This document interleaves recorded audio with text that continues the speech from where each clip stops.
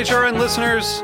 As we celebrate our 15th year, we are deepening our commitment to giving voice to the next generation of food systems storytellers, and we need your help. Our internship and fellowship programs help activate new possibilities for underrepresented and underestimated young people through experiential journalism, audio engineering, and production training. Through these unique programs, HRN helps food equity stewards build essential workforce readiness skills that expand their potential and foster economic mobility. Please consider supporting these critical programs. And with a minimum donation, you can be entered to win a dinner for two at an amazing restaurant in one of 8 cities and tickets to a concert at a great venue in one of those cities. We have incredible partners across the country who have donated, as they also share our passion for helping to educate the next generation of food systems storytellers. Check out heritageradionetwork.org/15 to donate and enter to win today. That's heritageradionetwork.org/15 to donate and enter to win today. And make sure you donate before March 31st. Thank you.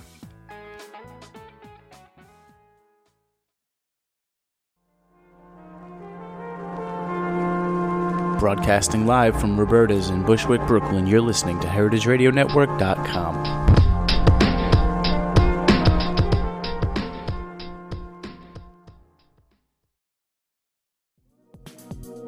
Today we'd like to send a special thank you to the following restaurants for supporting No Goat Left Behind: Sambar and Mapesh. Show your support at these restaurants by ordering one of the menu items featuring goat. Goat is the most eaten protein in the entire world, yet in the US we import most of our goat. Our dairy farms are forced to kill some male goats at birth because there's no market for them. Help make a change. Support No Goat Left Behind.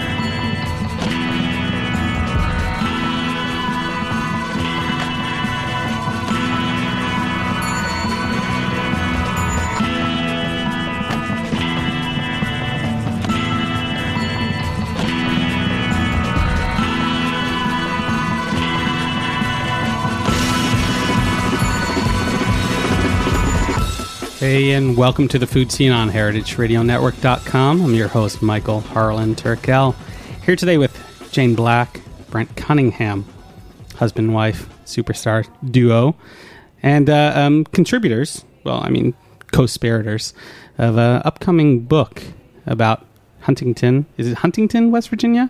Huntington, West Virginia. And we'll get to that in a little bit. First, we'll give you a little background about who these husband and wife team are. Jane Black, seems like you've always been a writer. I have always been a writer. I stumbled into journalism. I was definitely not one of those people who was the editor of their high school newspaper.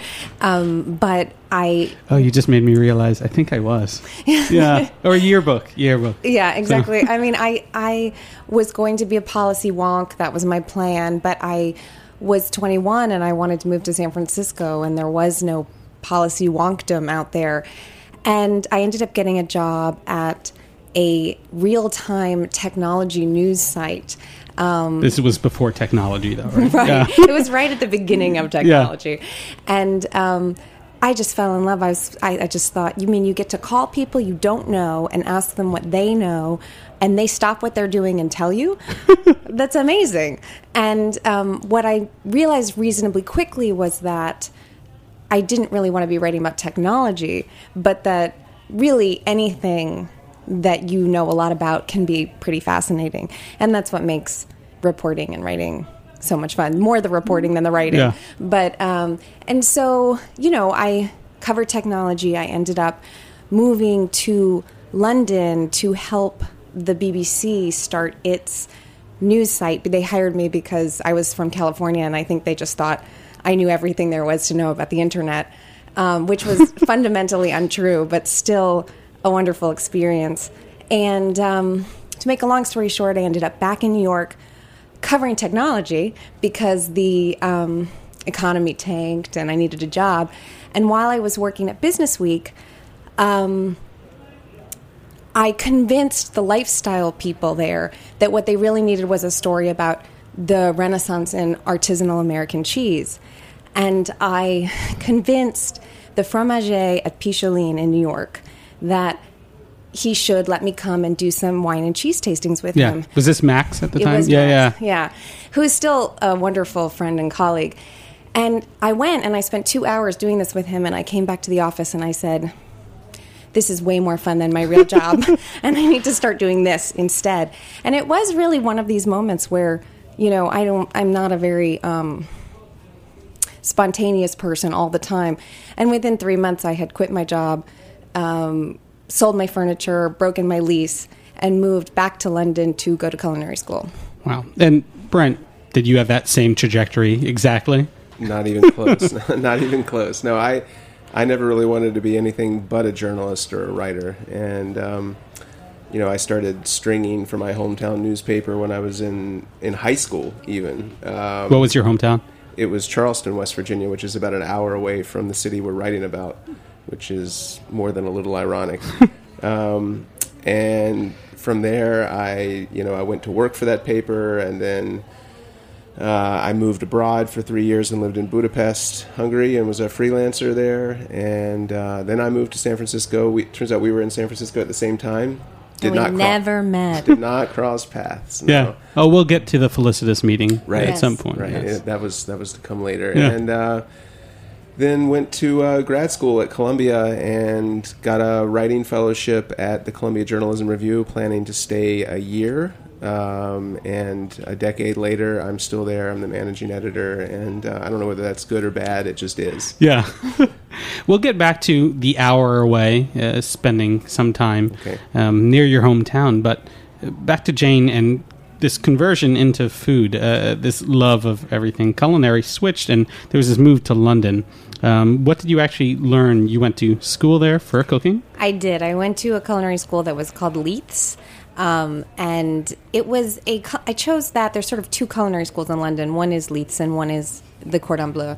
And I'm more of an Italophile at heart than a Francophile. And I suppose I just thought the Cordon Bleu sounded too saucy and too French and too restaurant focused. And, I thought, well, maybe I would do catering. But, I knew my love was journalism and writing. And I was just really interested in getting a base in cooking and understanding how, ingredients and how to make things so that I could write better about it. I also come from a family where, they're not food people. We didn't grow up making bread and jams, anything like that. So when I made bread in culinary school, it was the first time I'd ever made bread. So it really opened my eyes to certain kinds of cooking that I like to do. But also, I would make mistakes, and then when I subsequently had to do restaurant reviewing and you taste a sauce and you think, oh, I made that sauce, it's totally over-reduced. And so, I was really able to learn something and I think, bring something to restaurant criticism that I wouldn't have otherwise if I hadn't had to make all of those things. So you gained those foundations to be able to then critique later. And Brent, was there food in your life? I'm assuming there had to have been because you seem nurtured and well-fed right now. Indeed, very well-fed. Food was always a part of my life. I never really thought about writing about it until it started to become an issue. And then, because I never wanted to do chef profiles or restaurant reviews. I would read them, but I never really wanted to write them.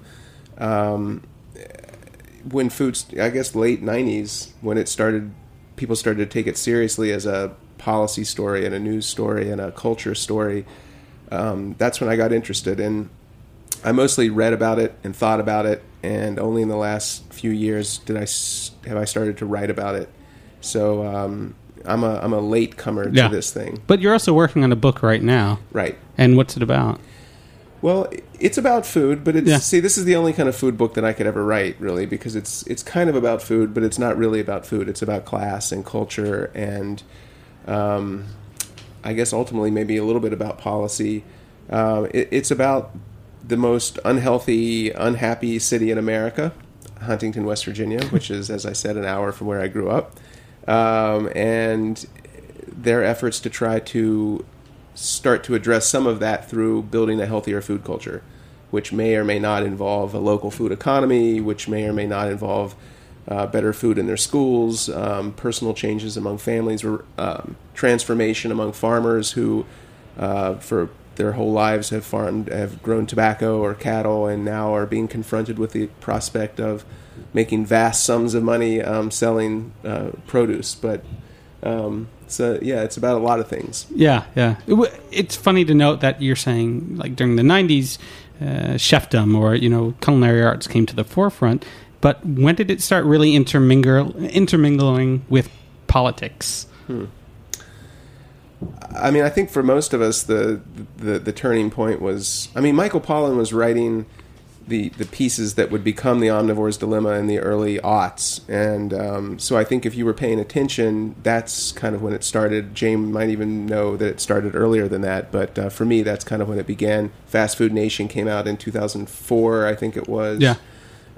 So I think right about then, people, it's funny because if you follow these things, you have a sense that it's been this way for a long time. And people who have even older than we are would say, well, we were doing that in the 70s, and to some extent they were, but we definitely got away from it. And, time will tell whether or not what's happening now is kind of fades or moves forward. Yeah, actually, we were both in Boston, Jane and I, in the early aughts. You were working for Boston Magazine as the food editor, restaurant reviewer. Yeah, and it was interesting because all of these issues were coming up, and I, of course, was drawn to them immediately because, I'm a reporter at heart, and I'm interested in the complexity of things, and I didn't really just want to do, hey, everyone has rabbit on their menu, which is a lot of what these magazines trade in. And so I would say, well, here's this person who's growing it this way, and it was a little hard to shoehorn them in, but I managed to do it. And I think that, for me, the combination of chefs and the policy thing was what allowed me to get those stories into the magazine,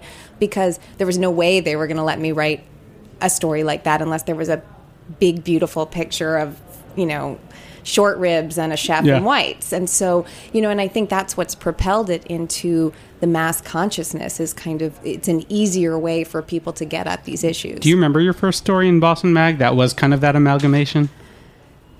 Oh gosh, no. Yeah. What was my first story? Do you know what my first story in Boston Magazine was? No, I mean, I was a lowly cook that didn't even read the magazine. Oh, well, yeah, that's fine. The first longer story I wrote for them was about restaurants in the middle, because I've always believed that the sign of a good restaurant town is one where you can go out and have a good meal without spending a ton of money, because it's easy to spend a ton of money and have a good meal. And it was at that time in Boston where that middle was filling in, and it was, that interestingly was in many parts an economic story, because it was, if you're a chef, how do you rent the space in the right place and sell the food for that little money and still be able to make your money back? And so, I managed to write a restaurant business story, so that was fun. How did they? Is there a lot of the middle still existing in Boston?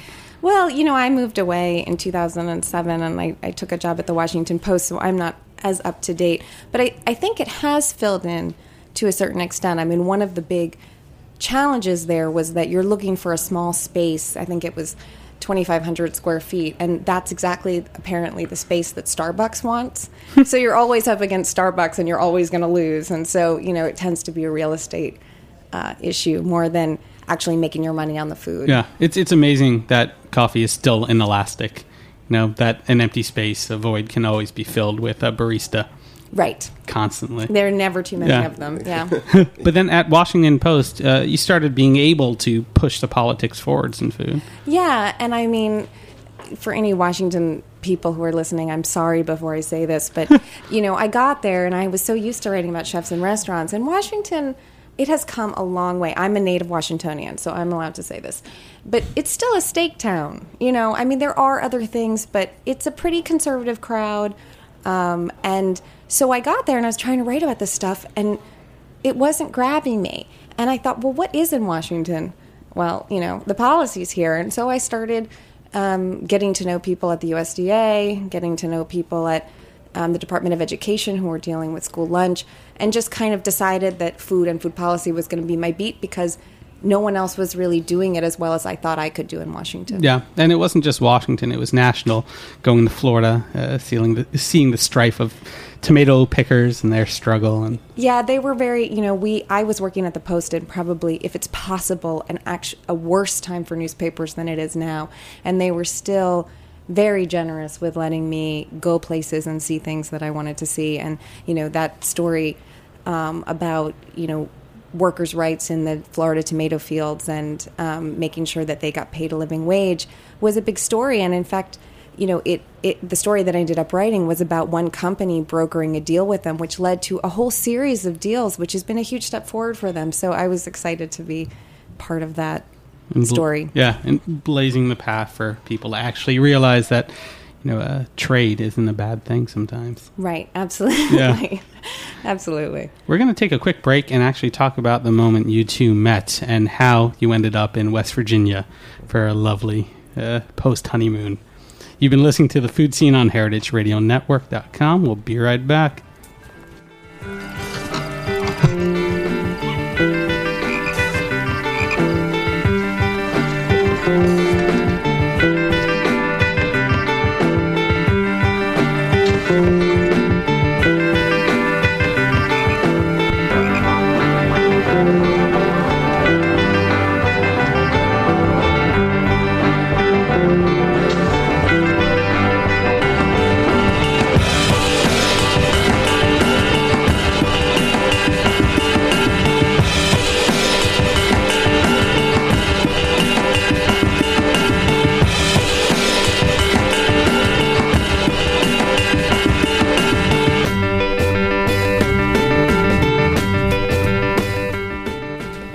Welcome back to The Food Scene on HeritageRadioNetwork.com. I'm your host, Michael Harlan Turkel, here today with Jane Black and Brent Cunningham, about to explain to us how these two met and how they spent time in West Virginia.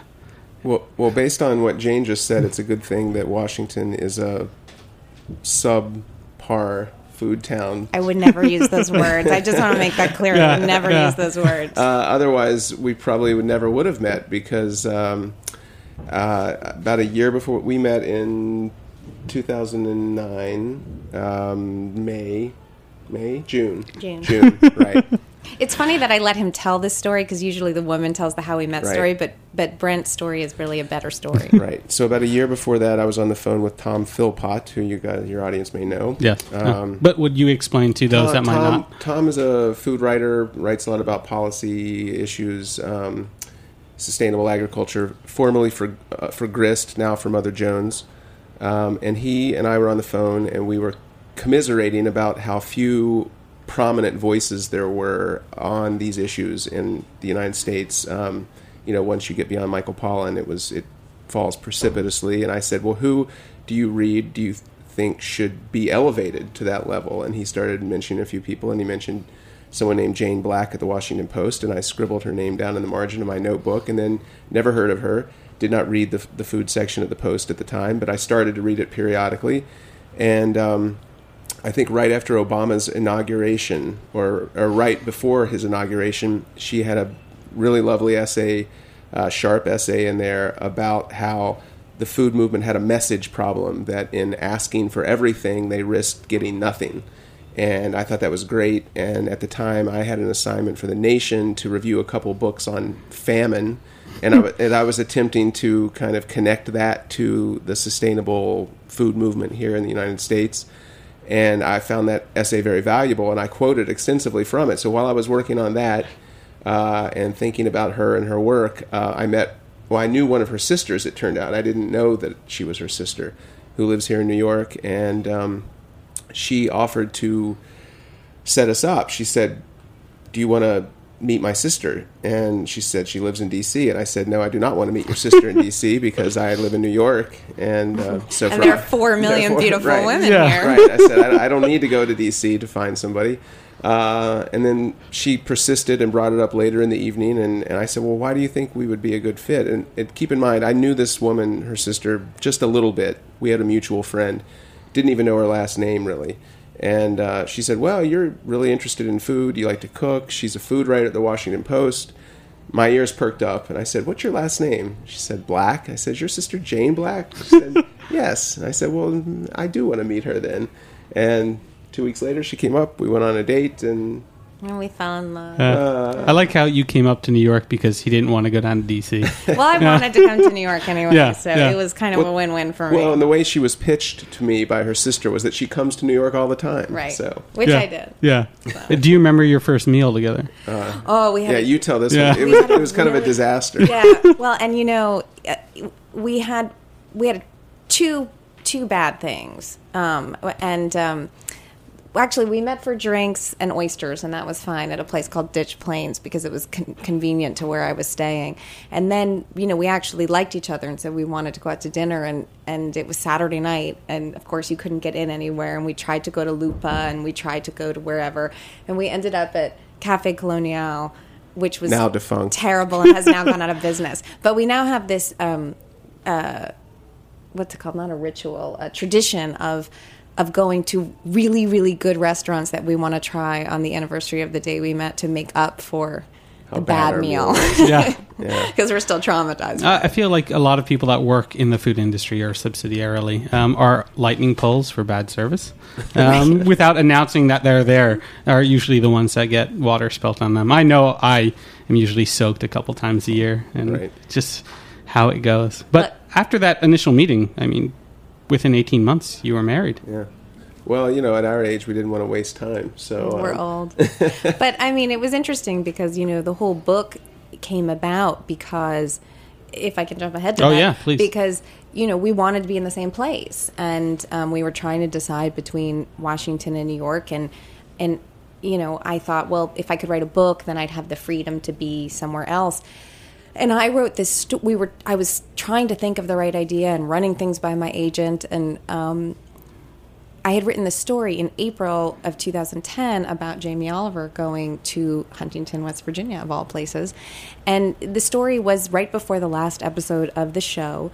And the show's Food Revolution. Food Revolution. It was the first series, the first time they did it.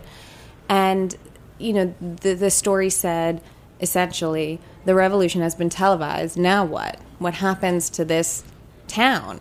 And Brent and I were walking along that weekend after it was published, and he said, but wait a minute. Just sorry to interrupt. But so the funny thing is that she went to do this story, and I because I still knew people down there. First of all, Appalachia and West Virginia are, I think rightfully wary of outsiders in a lot of ways because people come in and exploit them, make fun of them, and leave. And so when Jane went there, I connected her with a lot of people, and who, because she was able to use my name and say my boyfriend is, or fiance at that point, is from West Virginia, it opened a lot of doors for her. And so I became her hillbilly fixer. Yeah, he was my hillbilly fixer.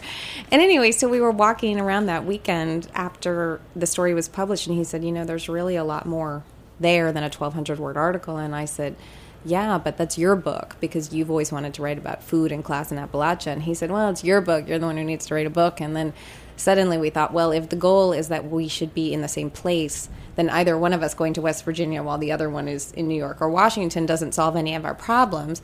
And what if we did it together? And so we spent the summer writing the proposal, and they sent it in while we were on our honeymoon, and we got back from our honeymoon it was pretty much the day we got back from our honeymoon. It was the week after we got back, yeah. Yeah, we sold it, and I quit my job, and he took a leave, and we packed up a truck and moved to West Virginia. 2 months later, you're there. Yeah. Basically. So, West Virginia. I remember talking to you about things you were wary of before arriving there, and that there was a stop at Whole Foods. There was. We were in the truck, in the budget truck, and Brent was saying, don't be ridiculous, which, to his credit, was mostly true. And I said, well, we should stop and get some lunch. But really, I was going in to get a whole cooler full of supplies to take down there that I didn't think they were going to have. I was worried about not having cheese. I was worried about, getting access to meat because, I'm kind of a pain in the neck. I like good food. I will eat, if I'm hungry, but meat I won't eat unless I kind of know where it's from because I just don't like it enough to bother to eat it unless it's really, really good. Yeah. So, we picked up a whole bunch of supplies. I brought fish sauce. I didn't know they'd have fish sauce, which then I went, and they have these huge supermarkets and they have everything, and which, was a lesson. Not everything. Yeah. They have a lot. But a lesson to me in how, the stereotypes that we urban coastal people have about middle America. Yeah. I mean, the democratization of the grocery store is an amazing story. But at the same time, it was a problem, pitting up Walmart against local green markets, which I don't know if they even existed there. And what they did have that you hadn't found here were things like obesity and diabetes. And, I mean, in an attempt to find a healthier, food class there, what did you find? Well, are you talking about people, or are you talking about actual resources? Food, yeah, resources? Both. I mean, people and institutions that feed those people. Well, it's interesting because not long after getting there, we began to stumble upon kind of an underground food network of the relative handful of people there who are interested in these things. They would do things like one person would go to Columbus, Ohio, or Cincinnati, Ohio. There's a Whole Foods in Columbus, and there's another fancy supermarket in Cincinnati, and they would post on their Facebook page that they were going, so people would put in orders.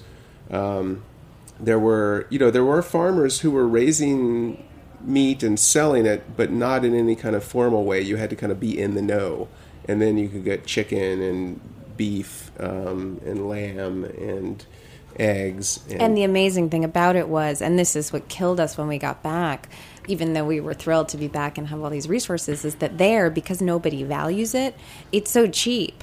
I mean, the meat was a little more expensive, but things like eggs and the like, if you get them locally, I mean, they're no more expensive than anything you would get at Walmart. And then we came back here, we went from $2 eggs to $6, $7, and $8 eggs, and I was a little sad. Yeah, but you had been telling me, too, that it wasn't really a matter of price or access that kind of constructed the food culture down there, that it was something else. Well, we did an experiment that we hope will end up in the book. We both out of necessity and for the reporting purposes, we cooked 3 meals a day at home, pretty much every day. I mean, we went out with sources and things like that, but and kept track of what we spent and what we ate. And it came up. We totaled it up at some point, and it was under $3 per person per meal. And we were eating mostly organic produce purchased at Kroger, which is a grocery store chain. And then the meat. Almost all the meat we got through this kind of underground thing that we were telling you about, and eggs the same way.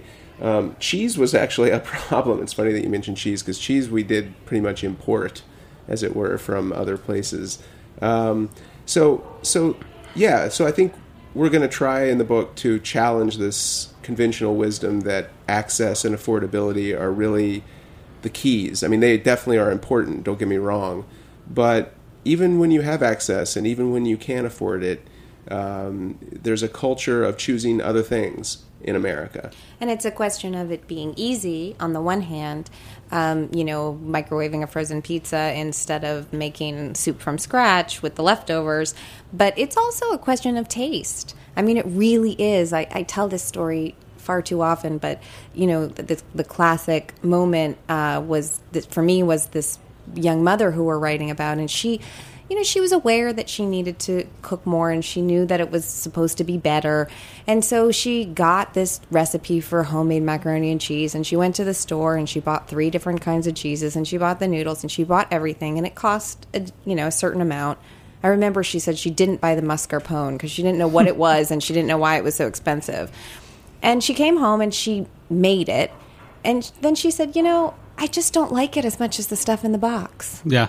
And so, when Kraft macaroni and cheese, I don't know what it costs, 79 cents, 99 cents, versus $6 in ingredients, and you have to make it, it's hard to persuade her that she should be doing that. And I think that that's one of the messages that we have in this book, is that the food movement, if you will, seems to think it can persuade people that, if they just get it, then they'll want to spend if they just taste that macaroni and cheese, they'll want to spend the time doing it, but not if you like Kraft better. Yeah. So it's not just nostalgia, though. It's like development of a palate. Sure. Yeah. Sure. I mean, we've been fed this food for 50, 60 years at least, and told not to worry about food, that food should be quick and easy and cheap and should taste like this. And I think that's going to be a real difficult thing to change in this country, because the people who are inclined to change, to go away from that, I think a lot of them have already done it.